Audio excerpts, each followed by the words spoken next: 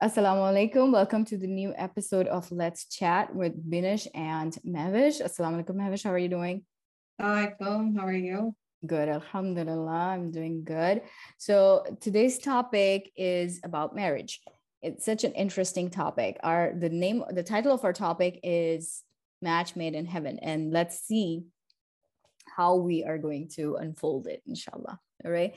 So marriage is a beautiful relationship which was the very first relationship created by God as Adam and Hawa were the first spouses on the earth. And every other relationship originates from that. So that's the beauty of this relationship. It's a very intimate, close relationship, and Allah subhanahu wa ta'ala created your spouse to be your companion, to be a partner in every single thing, every part of your life. So once you're married, you're stuck with each other. So that's how it's supposed to be. And subhanallah, the beauty of spouses or this relationship, like Allah subhanahu wa ta'ala calls us garment for each other.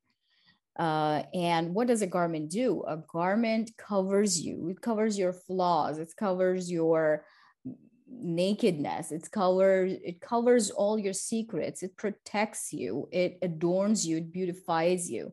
That is why we wear garments. We wear clothes, beautiful clothes to look beautiful, to look nice. And that is what spouses do for each other. That's how they should be. They should be complementing each other. And a very beautiful longing for each other in their hearts that Allah subhanahu wa ta'ala has put in the hearts of the spouses at the moment of the nikah, the time when you actually get married. There is mawadda and rahma that is put into the hearts of each other for each other, which is beautiful, subhanallah. And that's why at the end of the day, when you want to go home and want to see your spouse, getting together with them, sitting with them, sharing your thoughts, sharing your days, sharing your feelings with them. And I know it all sounds like a movie, but that's how it should be. It's not unrealistic. This is how a marriage should be. Allah subhanahu wa ta'ala says that your spouses, your azwaj, are created for sukoon, to be able to provide sukoon for each other, sakina. And that is when we come together, we need to be a source of peace, tranquility, calmness, relaxation, happiness for each other, inshallah. So that is all what we're going to discuss in today's episode. It's going to be interesting, so stick around, inshallah.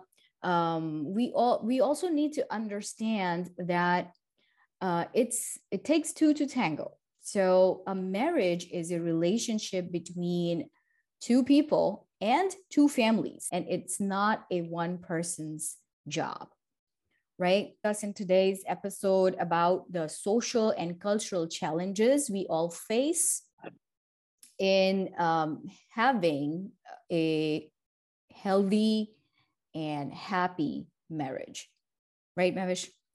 Yes, I think you pretty much summed it up. Like Masha, like marriage is supposed to be a safe space for both of them, and it is pretty much the foundation of a society.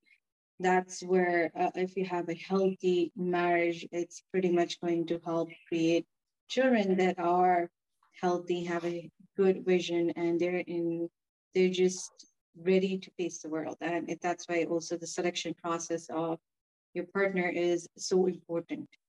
And that's pretty much when all the cultural, societal stuff kind of comes in, where you have your parents kind of playing a huge key role when it comes to picking your spouse.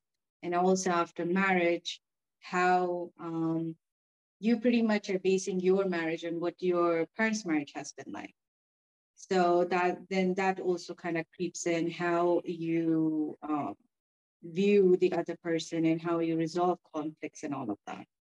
And culture definitely has a lot to do with it, because it kind of states the space that the woman is supposed to be, and then the space that the man is supposed to be. And sometimes, of course, there are clashes based on what they want from the marriage. So that should be definitely something that should be communicated before marriage. It's a lot of work that needs to be done before marriage, and then, of course, it needs to be implemented after marriage.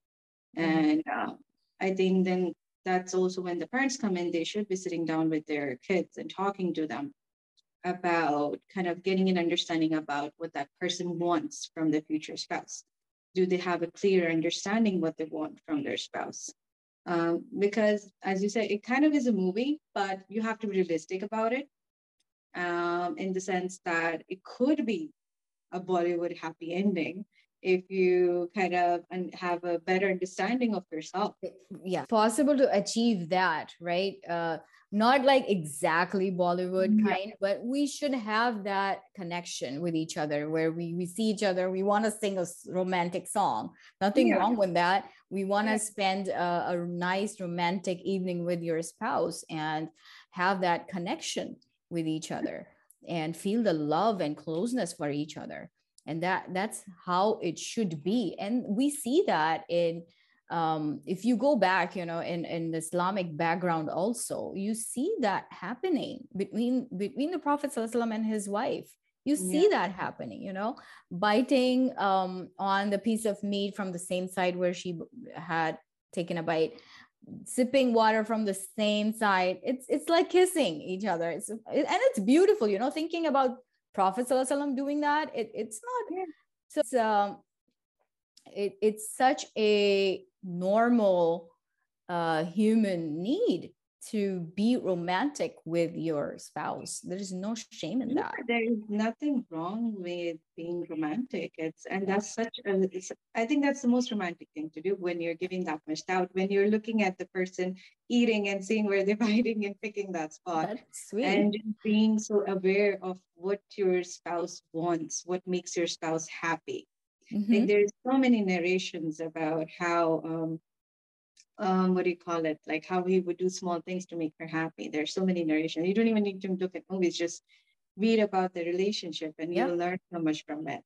And how he would help out in the household, how he would, if she wanted to go somewhere and he was not completely okay with it, he would still take her there just to make her happy, right? And it is such a beautiful relationship. And it should be, a spouse should be each other's safe space, someone you can come to reconnect with, talk to them about the day, have that support when it's time to get that support. You give and take like that. And it is pretty much definitely a foundation, as I said before, about from where you can grow the future generation. Yeah. And like you mentioned, the support, the Prophet ﷺ and his wife, Khadija, how she supported him.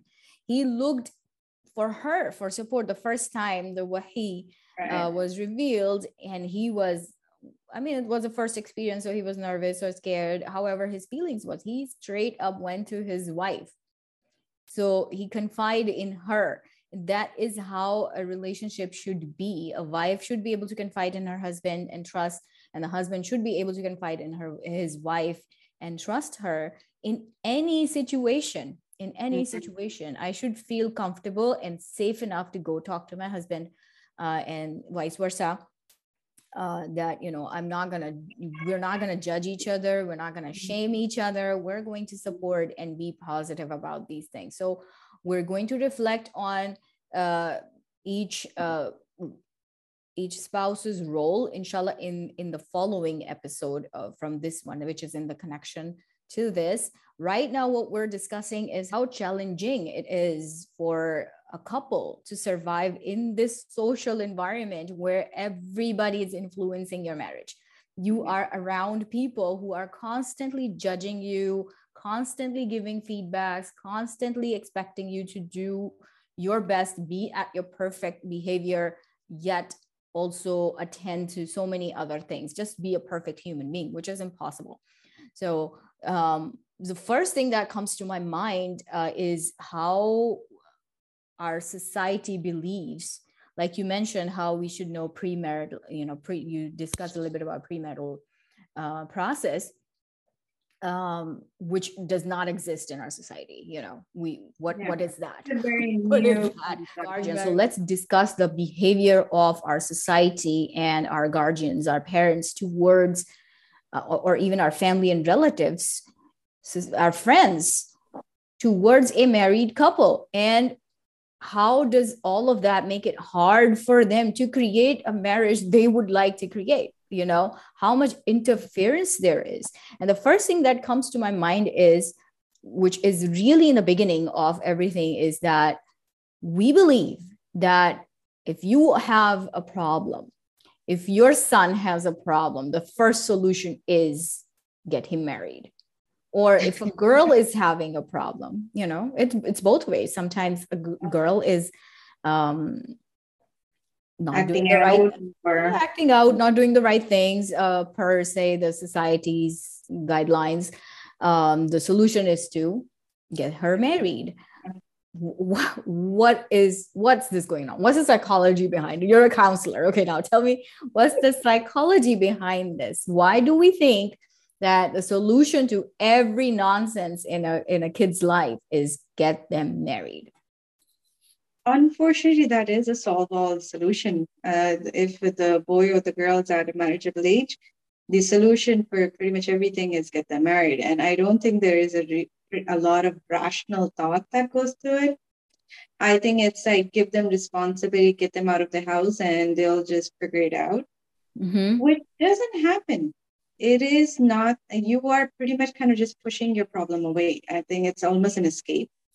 And it's not the proper thing to do, because let's say you have, for example, you have an 18-year-old who you feel is acting out in whatever way. And you're like, okay, the solution is to get her married. She's an 18-year-old. She is going through a lot of issues. And instead of helping her out, you're going to kind of shove her in a new household with a new person and ask her to figure it out. That's not going to work out. Yeah. Especially, say someone is struggling with mental health, let's say. Right. Or someone is struggling with addiction. Someone is struggling with, I would also say procrastination to a point where it's actually affecting a lifestyle. For that person, why would you like just put another huge responsibility? Because with marriage, you don't add a spouse only, you add kids then. It becomes a whole family. It grows. No matter how much you don't want to, it grows. And how would that person learn to be responsible? Like by dumping them with the most serious responsibilities in the world.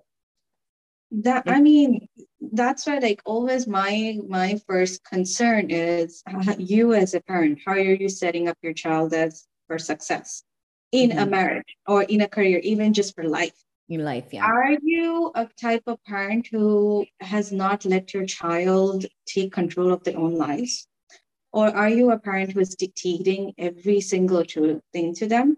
Like, where are they going to go? Who are they going to meet? What career they're going to pick? What they're going to wear? Just every part of their life, if has been dictated to them, logically, you cannot expect them to go ahead in their life and just take up a huge amount of responsibility and be okay with it, because you didn't give them that space to mature. They don't have the maturity, and you need a lot of it when you get into a marriage with a new person, and have the kind of the thought process of, okay, I can do this, number one, and have the maturity of working with another person. Like, okay, if this person is doing this, what should I do? Instead of keeping going back to the parent. Because what happens is that if you have dictated everything to them and they don't have the maturity and they go ahead and have a marriage, they're going to keep coming back to the parent. And then there's an issue of boundaries there. There's an issue of trust there, because this person is not going to trust the other partner because it doesn't look like they can handle them.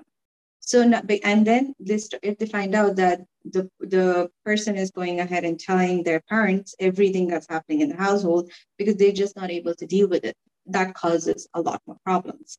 So I think, kind of concern and question is always like, what did you do to set them up? Did you give them that high self-esteem and that kind of maturity, and kind of let go enough for them to make their own decisions, so they know they can go ahead and build that relationship? Or you have dictated to the point where you picked out that partner for them and be like, okay, here you go. Yeah. Yeah. Another thing, I think that the reason why we do that, why in our society it's done, is because now as a parent, I have lost every power or control over my son or my daughter. And I cannot, of course, they're old enough now. They're not listening to me. They're just doing whatever they want to. So I want to dump my responsibilities on another person's shoulders. Yeah. So that's where it comes in, like when you, marry a person who is not ready to be married to. And it, regardless of age, I'm not against early marriages. I don't have any issues with that, as long as a person is mature and ready and is know what to expect in a marriage, But what we do is that we dump a sick person on another person's shoulders, and most commonly the other person is still young also, and unaware. And unaware. Yes, absolutely. Unaware, that's very deceiving. Yes. So you don't expect your husband or your wife to be mentally sick, and you have no clue. And when the things happen, all the things are unfolding gradually, and you're surprised. What happened here? What did I do? But you're expected to make things better. So I think the parents, when they realize that I can't handle my kid anymore, so they kind of put them in this situation where you hold their spouse responsible for taking care of this person, or train them, or change them, or fix them. Now you do it. Now it's your job. Mostly I see that it's done to women, that they're married to men who are not ready to be married or should not be married. And then the women are expected to fix them somehow, magically. Women are not rehabilitation centers. No, They're not. No. And especially if you're giving them, my thing is always that if you as a mom is not able to help your child, what makes you think a girl much younger is going unaware of what she's getting into will be able to help your child? Yeah, exactly. It's unfair, and it's very, very deceiving to do that to another person's child. Mm-hmm. Just think about what if that was done to you. And it's unfortunately, this is done time and time again. Yeah, in our society, where I don't even understand what the issue is with mental health. If you have a child who has, I don't know, autism or Down syndrome, or even some kind of other mental health issue, like anger management or anxiety or anger management, or just get them help. There shouldn't be any stigma attached to it, to getting them help. Just like when you break your leg and you go to the doctor and you fix your leg, it's just like that. You have a problem. It could be hormonal. It could be because something traumatic happened. You cannot brush it under the rug and expect it to go away. It will never go away. It has to be talked about. It has to be resolved in some way or another, where the person is able to move on. It cannot be suppressed. It's not going to happen. And then you're just making it worse by pushing another person into their with the relationship with this person, and expecting them to change, and then getting disappointed or angry that your child is still the same, or things are getting worse. Yeah. Or how damaging it is to that girl that, who's expected to fix this spoiled brat. Sorry, that's how it is, which you created as a parent, and she is expected to fix all of that and turn him into a perfect human being. Yet when she fails, you keep shaming her, and how damaging it is for that little girl, or even if she's older, it doesn't matter. Age, really, we're not going to discuss age here, because it does not matter what age you get stuck with a sick person. Yeah, you will become sick eventually as well. So I think the problem that kind of arises is that the mom or the dad is not thinking about the other child. They're only thinking about their own child, of the troubles their own child is going through. If you started thinking about the other person, and also your child is not going to be happy either in that relationship. So you're not helping them either. Yeah. Because Yeah. your intention is to help them, but you're not helping them. You're making it worse for them, because now they have this very high stress of trying to figure themselves out and their spouse out. And if they have kids, it just keeps growing. It's just keeps growing. That's not helpful. Yeah. And then you create generations of just trauma basically there, and this learned behavior there. Yeah, absolutely. So it's basically, well, I look at it as if, like, I can't babysit my kid anymore, so you do it for me. You do it for me. And it's so wrong. And it's just not even mental health. It's sometimes also abuse. Any kind of abuse a person has gone through, that's also something that's not talked about. And then the girl then has, if it's sexual abuse, that's something else she completely has to figure out by herself. Yeah. Because that's also a stigma, that even though she is the victim, she's treated as the villain, that she kind of bought it on herself. Right. So that solution is also marriage, not therapy. You just get her married, she'll be fine. Yeah.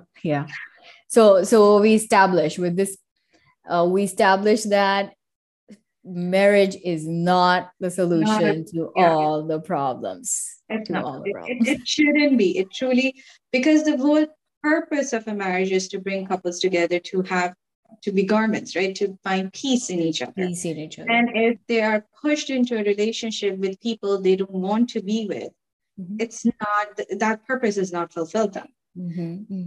And that's why we have so many dysfunctional marriages in our society, which are not dealt the right way. And another shame is brought upon the person who wants to maybe get divorced from this marriage. They want to quit. They don't want to do this anymore, because eventually, if you're married to a sick person, you become sick too. Eventually, that's what happens. Because how much are you going to take on, I am the fixer, and the other person keeps getting is the one who's getting fixed all the time. So we understand now the marriage is not the solution to every problem. Please address all the issues before you get into a marriage, all your problems. And that's where the self-identity comes in. That's where knowing your kids come in. That's where how your own marriage is working comes in. That's where parenting comes in our previous episodes, how we talked about how parenting is so important to raise how grooming yourself is so important to raise a healthy, happy child, so they eventually become a healthy, happy person and a spouse to somebody, inshallah. So the next thing what we face in our society is now we put these two kids together, okay? And we are very fond of early marriages. Okay, get them together as early is better. So the girl is younger, you can shape her the way you want. The boy is young, or to protect him from any kind of sin, blah, blah, blah, whatever the reasons are. You think as a parent that now they're ready for marriage. And I'm not talking about the kids who are asking to get married. There's a difference. If somebody is asking to get married, that means they're ready. They should get married, provided everything else is also good, inshallah. But you as a parent decide, okay, my daughter is 16, 17, 18, or 20. Now she should get married. Yet you don't let them be independent on making the simplest decisions of their lives. And another contradiction to that is that you want, first you create this, and then you are, So first you think they're responsible and old enough to get married, and then second thing, you You don't, wanna guide everything. You wanna feed, like you don't spoon feed trust them. them. Yeah. Yeah. Why is that there a contradiction in our society? According to me, honestly, if you feel that your child is not mature enough to figure it out after marriage, they shouldn't be getting married. Mm-hmm. If you don't trust your child to pick their own spouse, to know what they want, and pick their own spouse to be part of that decision, they shouldn't be getting married because you are spoon feeding them at this point. Mm-hmm. And what makes you think that when they're out there with this person, completely alone in a new relationship, they're going to be able to thrive and build that relationship? Because Mm-hmm. you gave them nothing. You didn't give them the tools to make their own decision. You didn't grow that maturity level. So they shouldn't. I personally don't think they should be getting married. Because what are you looking at? Like you're looking at what your idea of a good spouse is for her. That's not always necessarily true, because I think as parents we look at different things when we're looking for an eligible spouse for our kid than the person looking for a partner themselves. Do you understand what I mean? So, for example, like as a parent, I would be looking at their education, I will be looking at their background, at their family, how much they make, where they live. That's what I'm going to be looking at. I'm going to be like, oh, this is a good enough guy and he is religious and everything. But I, as a person who's looking for a spouse, would be looking at their hobbies. I would be looking at what interests them. I would be looking at what they like to eat, what their favorite foods are. I would be looking at like how many kids they want and all that stuff. So a much more deeper personal level. I won't be looking at a resume. I Mm-hmm. would be looking to get to know that person. Mm-hmm. And only the girl or the boy who's looking for the partner could be the one to talk and find out. Because a parent is not going to ask them, what are your hobbies and all that. It doesn't make sense. They're not connecting. You have to connect on some level to then go, okay, I want to marry this person. I want to live my life with this person. You have to have some kind of compatibility there.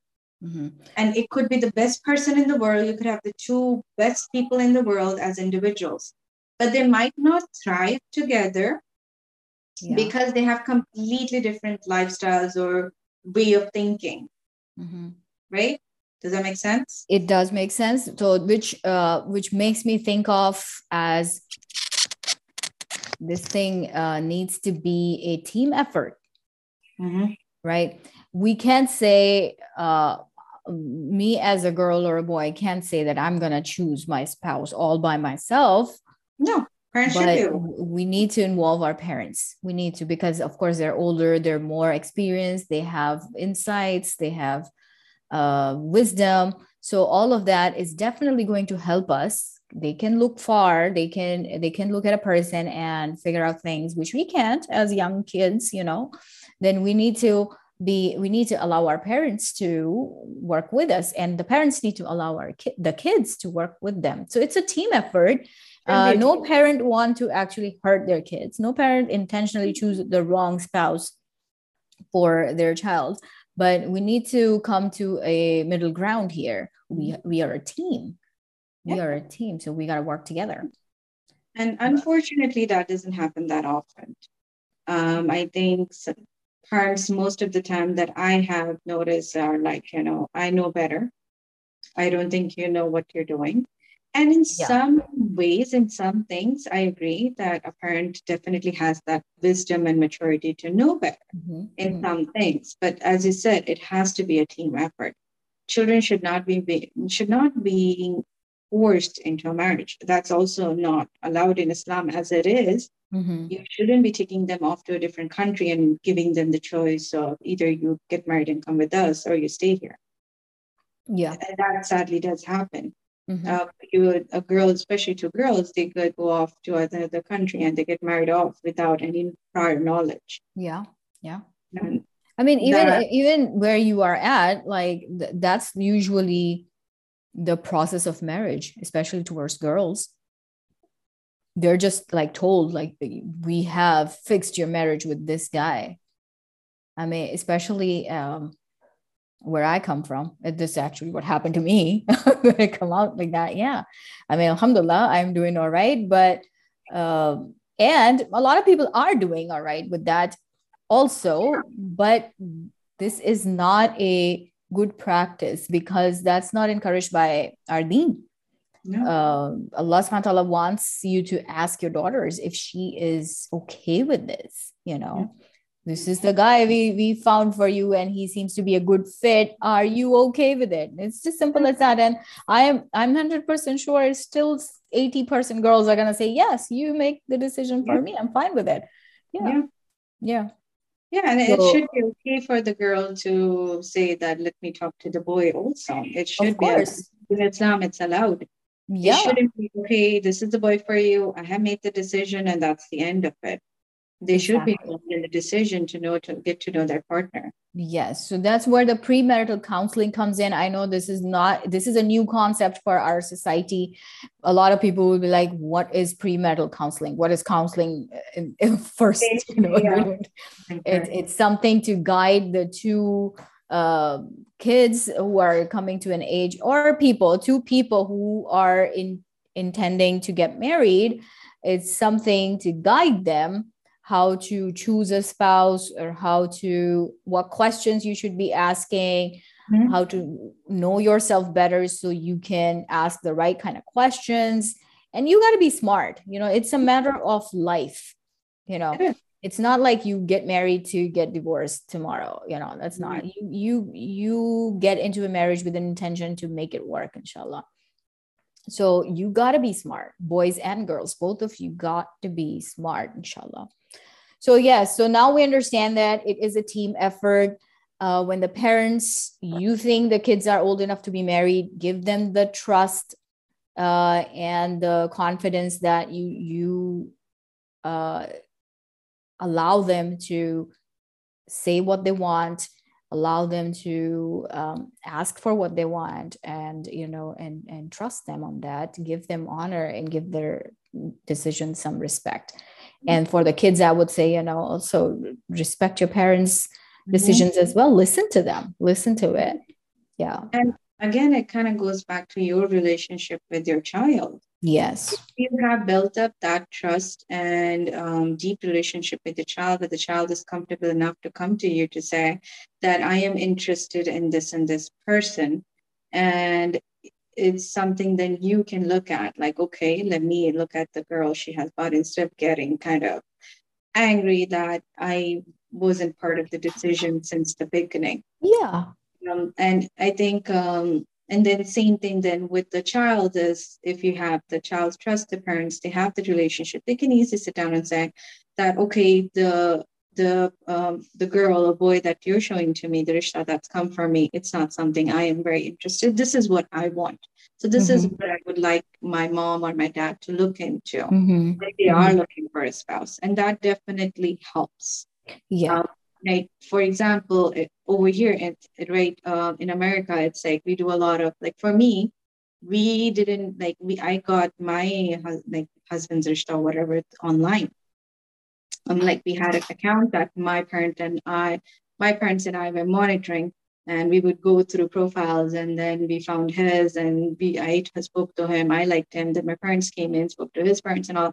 So it was because we had that communication, I had that communication with my parents, and we already set expectations that this is how it's going to go. Like, if I speak to the boy, I like him, I let you know. If you speak to a boy and you like him, you let me know, and then we sit down and talk about it and make a decision. And of course, kind of let them know what my expectations are from my future spouse, so they have an understanding of what I am looking for. So it definitely helps. And alhamdulillah, like, I found someone who is compatible to me and comes from a good family and all of that. And it goes back to teamwork and having that respect. And I think that's something else. Like, parents tend to not respect their kids' decisions because they don't trust them. And I think even if that kid would be the best, like the most mature kid in the world, parents sometimes have trouble respecting what the child wants. And I think it depends obviously on what the child wants. Either the parents can sit down and talk to him, or just kind of let go. based on what it is. If it's something small, pick your battles, basically. Yeah. I mean, Yeah, and then move and just put in that teamwork. I think that all around it helps so much.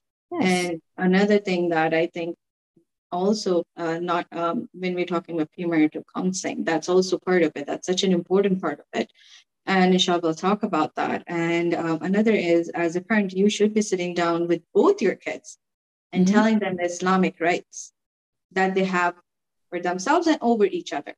So they're clear on that. Because there's so many times that I speak to women and other women, and they're like, oh, and sadly, what has happened is we know more about our cultural rights, like culturally what we're supposed to be doing for our husbands. Duties, And that has superseded our Islamic rights. And unfortunately, what has happened, and at least I see in my generation and the future generation, is they move away from Islam. Yes. Because all they hear about is culture in our culture, in our country. We do this. And no one explains to them that this is culture, this is religion. It's it's so mixed up.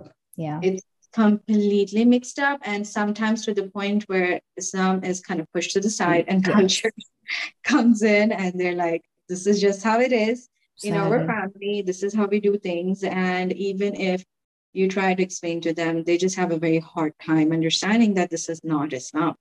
Especially, I think for women, there are so many things they're taught about what they're supposed to do with when it comes to their husband, their relationship. And they then start learning about Islam, and they're very, very surprised that I didn't know this. I didn't know we have this, right? Like, for example, like just taking your last name. You're not supposed to actually take your husband. No, you shouldn't. I mean, you're actually discouraged from taking your husband. But as a society, in our culture, that's just automatic. No one even asks. It's like if you don't, you're committing a sin. So that's how culture has become. SubhanAllah. I mean, it's very annoying that the culture has more importance than Islam. If you refuse to do something that is culturally known, it is looked down upon. It is like considered a sin, literally, that you are doing something wrong, And there's so many things when it comes to women's rights, like that is considered a sin in our culture when it's not. Like, for example, one of the things I learned when it comes to the nikah contract, that how you can change it. A woman can add things to it. And before you even go there, are we even reading it? That's another thing. Yeah. That's another I did not read it. I did not read mine. I didn't read mine. I signed it. I didn't read mine. And I didn't even blank check, do whatever. Yeah. I mean, wow, seriously. I don't even have, no one reads it. And I heard actually that some places the imam would actually cut out stuff. And it truly is interesting how sadly men take away women's rights. It truly is sad. Oh my God. We need to actually do an episode where we read the nikah contract. We should do it. Yeah, definitely. I don't even know where it is.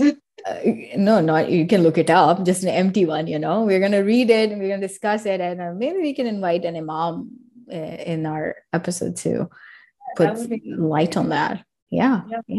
Because I found it very interesting. I never knew that it made changes to the nikah contract, because they're like so cool. Contract. You can add whatever you want to it. Of course, very thoughtful about what you add to it, because it is a binding contract. And if you don't follow it, it breaks it. So you need to be very careful what you put into it. But so I don't remember exactly what it was. I think I wanted to put into the contract. And my parents were like, no, why would you put that in? Like, why are we even talking about now? Why would you put that in? Yeah. I mean, it is what it is. I spoke to my husband and he was 100% okay with it. Yeah. But they were like, no, you're not doing that. I mean, it is a contract, right? Yeah. It is just like any other contract. It has clues. You can add conditions. You can say yes, you can say no before you sign the contract. It's not a giveaway. Sign it. I sign my life off to my husband. It's not that. And the funny thing is between those two people, so they should be the one making the decision Discussing it. and agreeing to the contract, actually Yeah. reading it. It's funny. Yeah. Why does no one read the contract? We should be reading it. I don't know. Yeah. I Yeah. don't think even the guys read it. Nobody No, reads it. it's Nobody like reads. I asked him and he was like, no, I didn't read it. No, no, nobody reads it. That's funny. It's actually funny how ignorant we are. You know, Allah subhanahu wa ta'ala has created so many good things for us and we don't benefit from it just because we're ignorant. We don't want to learn. We don't want to explore. SubhanAllah. No, we are also, I think, given incorrect information. I think It's because we don't know. So, whatever the culture evolves into, that's what becomes the law, unfortunately.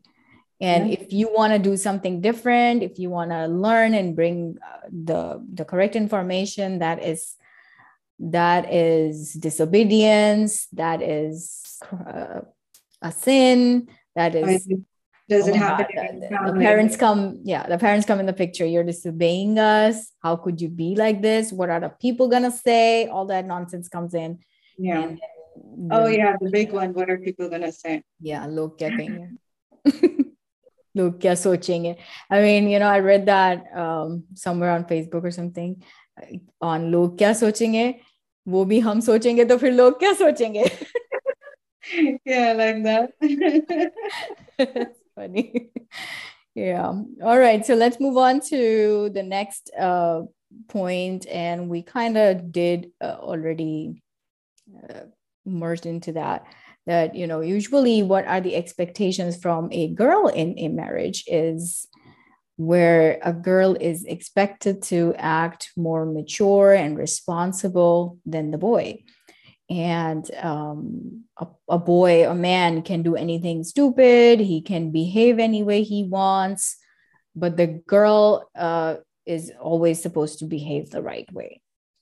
And in the same extension, what happens is that when a man has a problem with his wife, and it could be a genuine problem, I'm not discouraging that.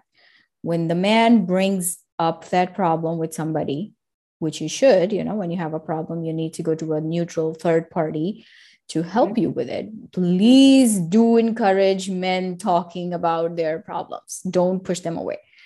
But what I'm going towards is, the wrong way of approaching those problems, like shaming your wife in front of your mother and shaming your wife in front of her parents or your siblings or her siblings or relatives. Like, not that is, first of all, that's not a right intention to fix your problem and work on your problem. That's just to degrade the other person, shaming that person. So that's done to a woman. But when a woman brings her problems to somebody, she's told to keep quiet, be patient, do more, serve him more. He's going to come around. He's going to come around. He's going to come around. Like when? Come on, man. I've seen couples. I mean, honestly, this is so common that a woman suffers for 35 years of her marriage. Okay. And now the guy is 60. And that 60-year-old who has no energy, no strength, no importance anywhere else, So now he comes to his wife and like, oh, you're everything to me. You got to do everything for me. And I cannot live without you, blah, blah, blah. And you're hanging with her. That I don't think even that happens. He just comes and he has a sense of entitlement that, okay, keep taking care of me now. He becomes the baby. And unfortunately, these women think that that's my victory. Yeah. Oh, I won him. He's back to me. I mean, tu jahan bhi gaya lauta to mere paas aaya. Like, wherever you go, at least you're coming back to me. So, and it's the saddest thing because that's the rationale they're giving themselves. Because that's what culture, society has told them that, well, at the end of the day, he comes to you, right? Like, it's the bare minimum. What I really find it annoying is why our women are supposed to be okay with the bare minimum. He Yeah. gives you shelter, he gives you food, he doesn't beat you up. You should be happy. Mhm. Why are you having problems with him? Okay, so he yells at you and emotionally tortures you. That's okay. Men Yeah. get angry. Men are men. They have their anger issues. Yeah. You just don't get him angry. Yeah. That's the solution. And Yes. for men, it could be they could have the best woman in the world, and if they're still unhappy, they will nitpick on that one thing.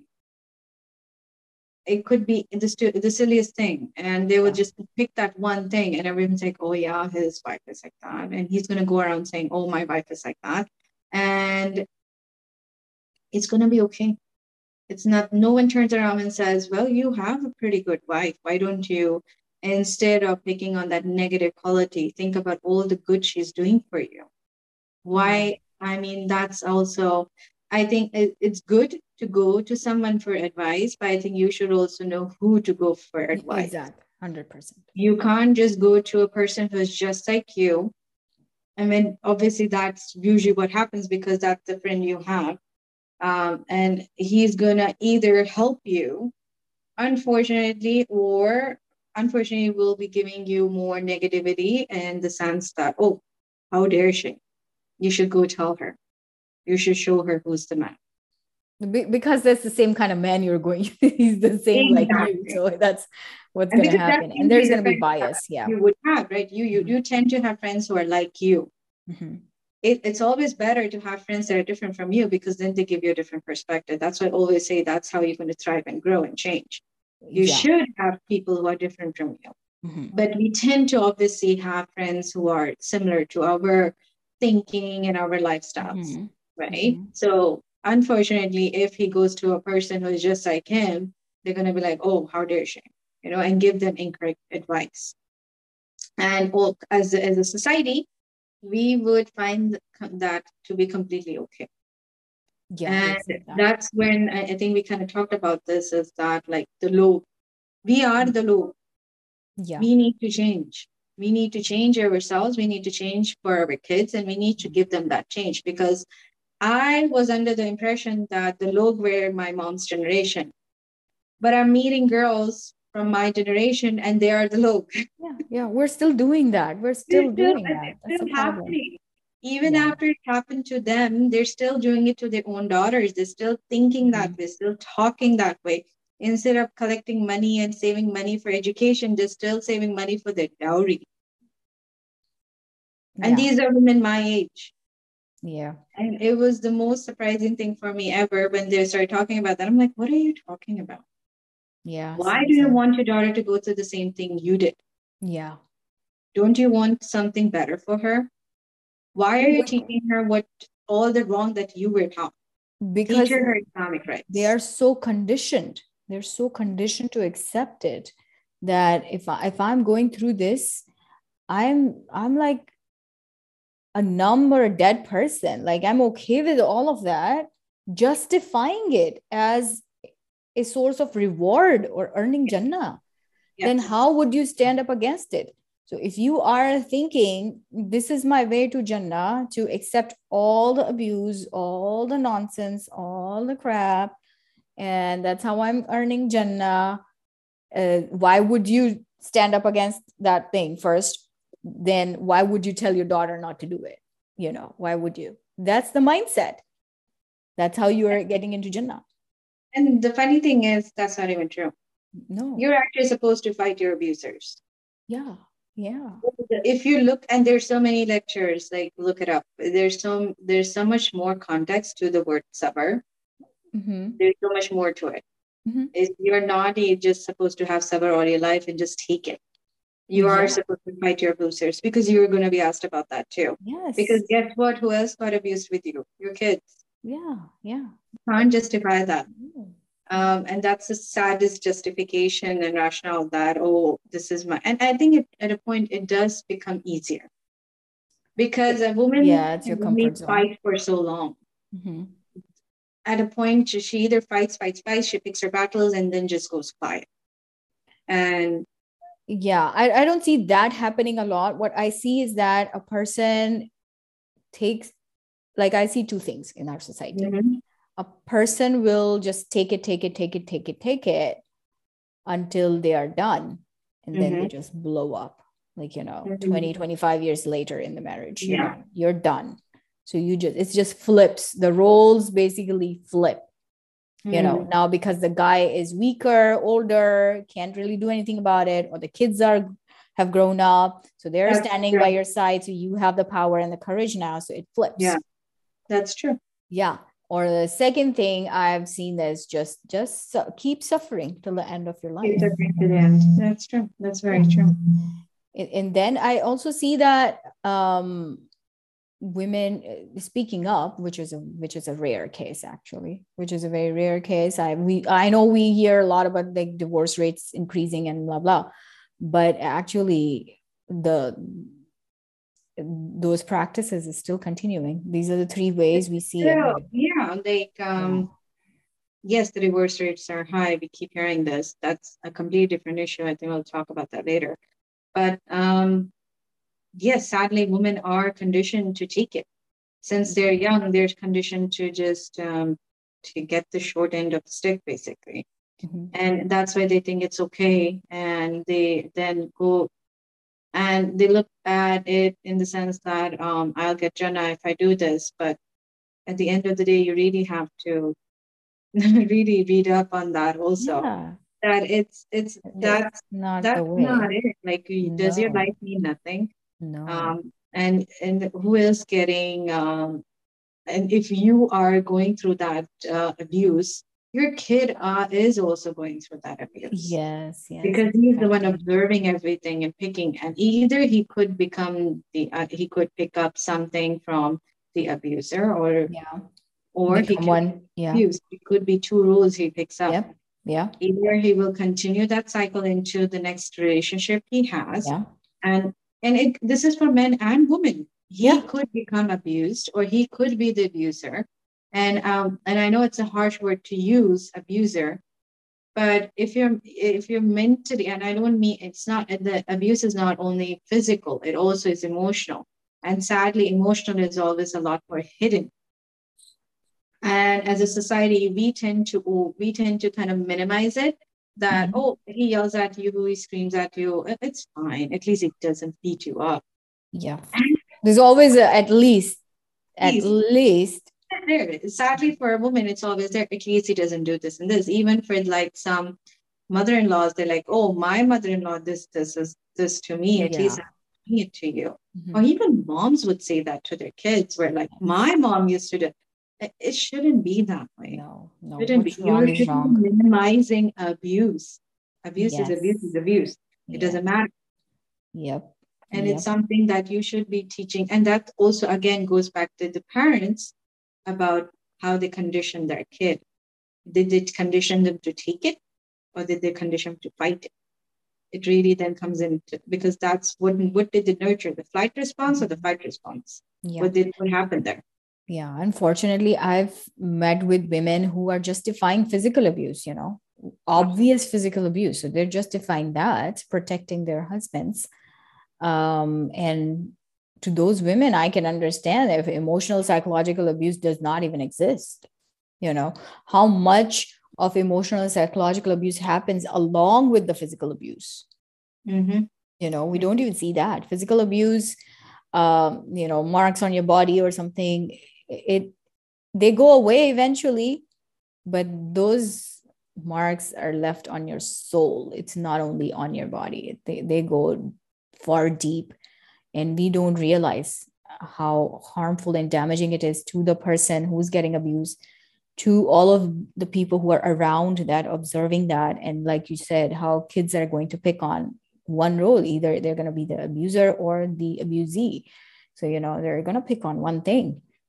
And the cycle keeps going on and on and on. So you have to stand up, and we know in the Quran also, Allah subhanahu wa ta'ala mentioned this lady who came to the Prophet Sallallahu Alaihi Wasallam, Surah Mujadala. It's just so beautiful that this lady came to the Prophet Sallallahu Alaihi Wasallam complaining about her husband, and Allah revealed an ayah for her. What do we learn from that? If Allah is with you, what are you scared of? Why don't we learn from that? So that lady's complaint was so important that Allah, at that moment, Allah revealed an ayah for her. That's how important a woman's complaint is, because a woman, when she comes to you complaining, she's not coming on the first of it, you know. So she has already ignored, suffered, forgave, been patient for a long time before she comes, giving you multiple chances before she comes to someone and actually puts her complaint forward. Yeah. So that's why it has a lot of weight. It has a lot of weight. So we need to give it importance. That is so true. And I think we need, that's something to, I think it's time we got rid of all these social stigmas, unnecessary social stigmas and cultural stigmas, like, you know, and I think I do see the change, alhamdulillah. Like I'm seeing like boys getting married to divorcees and widows and all that stuff. Like masha, that is starting to happen and it's great. I think we need to just keep going down that path and keep educating ourselves so that we don't fall prey to this. And just educate yourself on Islamic rights. That's going to help you a lot.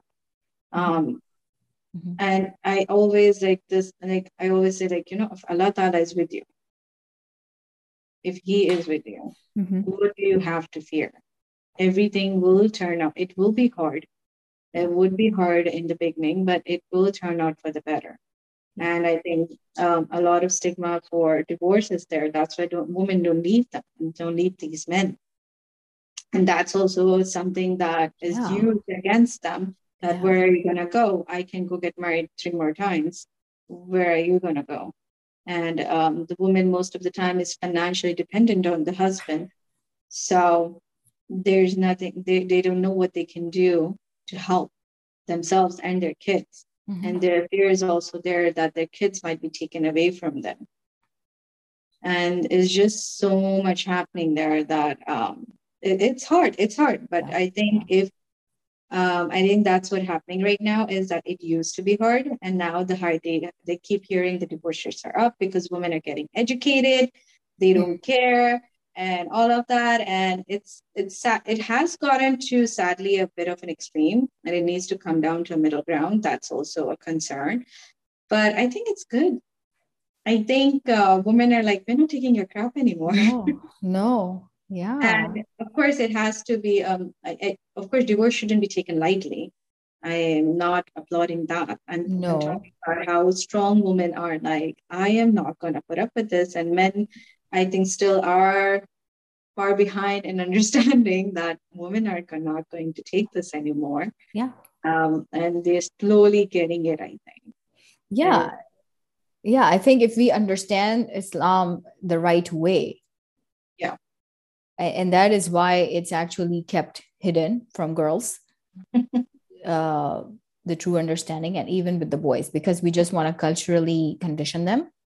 That it's okay, the way, this is how you need to treat your wife, this is how she needs to serve you, and you need to be served, and you are providing her, and that is all. That's good, you're doing your job, and beyond that is no importance. Like a women's opinion about intimacy is not important. A women's opinion about how they want to live their life, their dreams, their choices.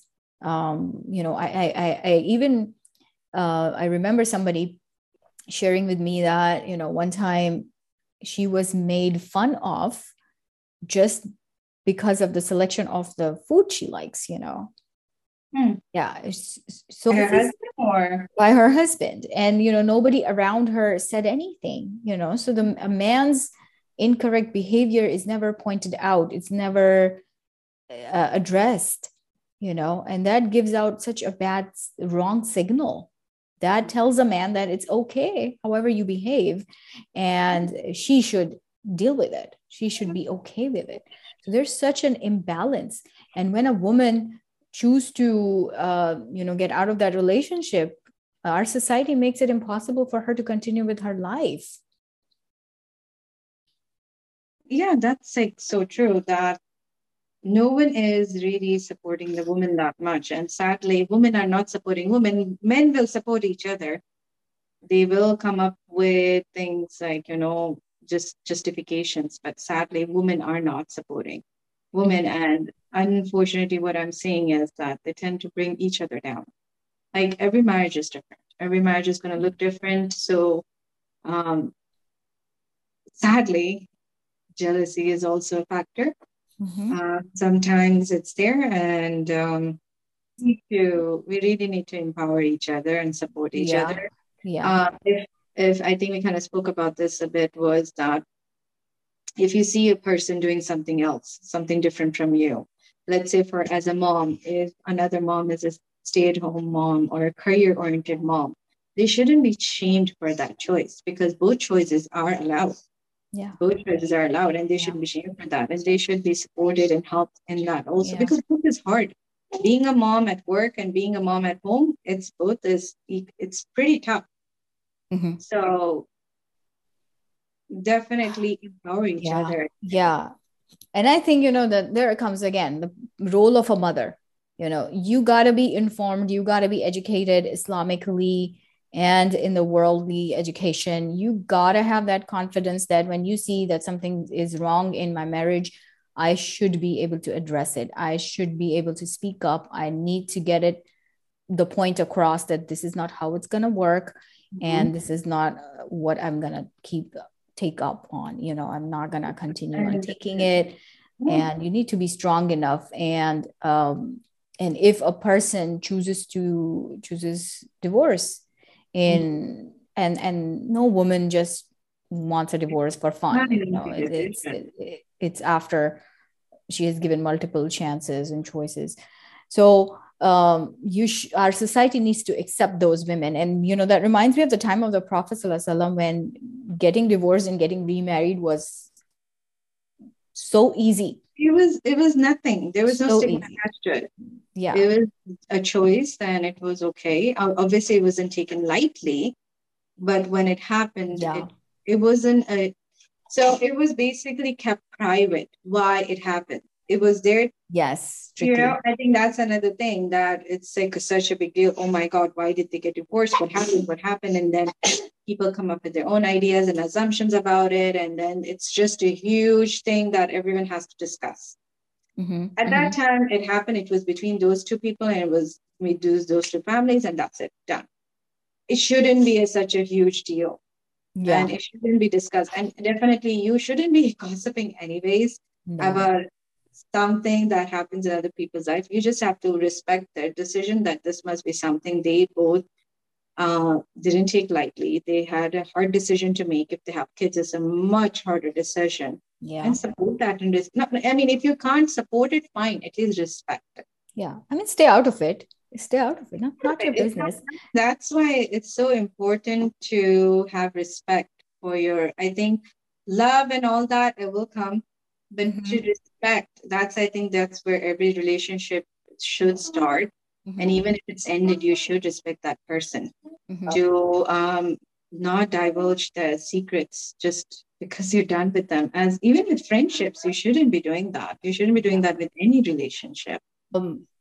I feel like the role of a woman is very, very important in all around us, in every, whatever you are. You're a mother, you're a wife, you're a daughter, you're a aunt, you're a cousin, you're a friend. As all the roles you are in, you play a huge, it's heavy. And for that reason, we need to be educated. Like they say that behind every successful man is a woman. I would definitely say behind every failed man is also a woman. Either it's your wife or it's your mother. Definitely, these two people are very important in your life. So get do your best and know what you need to do. It's a huge responsibility, because we are pretty much upbringing the next generation. And the language that your mom speaks is what you're going to speak. And the way that she communicates, the way she talks about other people is what you're going to do. So it's a huge responsibility that we need to be aware of and educate ourselves, so we instill the proper beliefs and ideas in our kids. And I think that the most important kind of comes down to is to empower each other.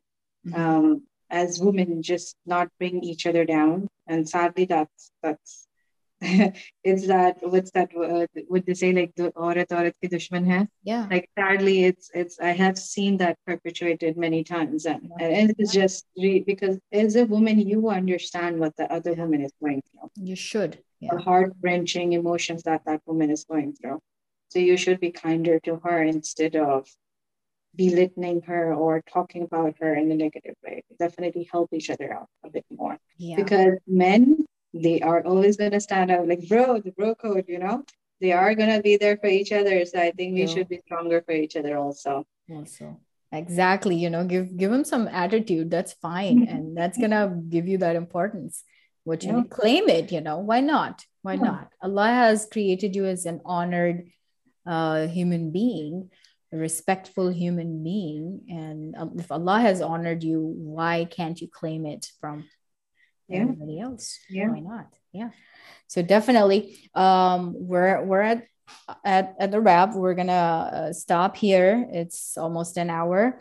But there's another very important point we have missed, which we're gonna, inshallah, continue in the next episode. So follow, you know, don't miss the follow-up episodes. The next episode is going to be really interesting. We're going to talk about what things you should be doing as a couple to, inshallah, make your marriage be a much smoother and loving experience. And that's the role model you're going to create for, inshallah, for your kids also, you know.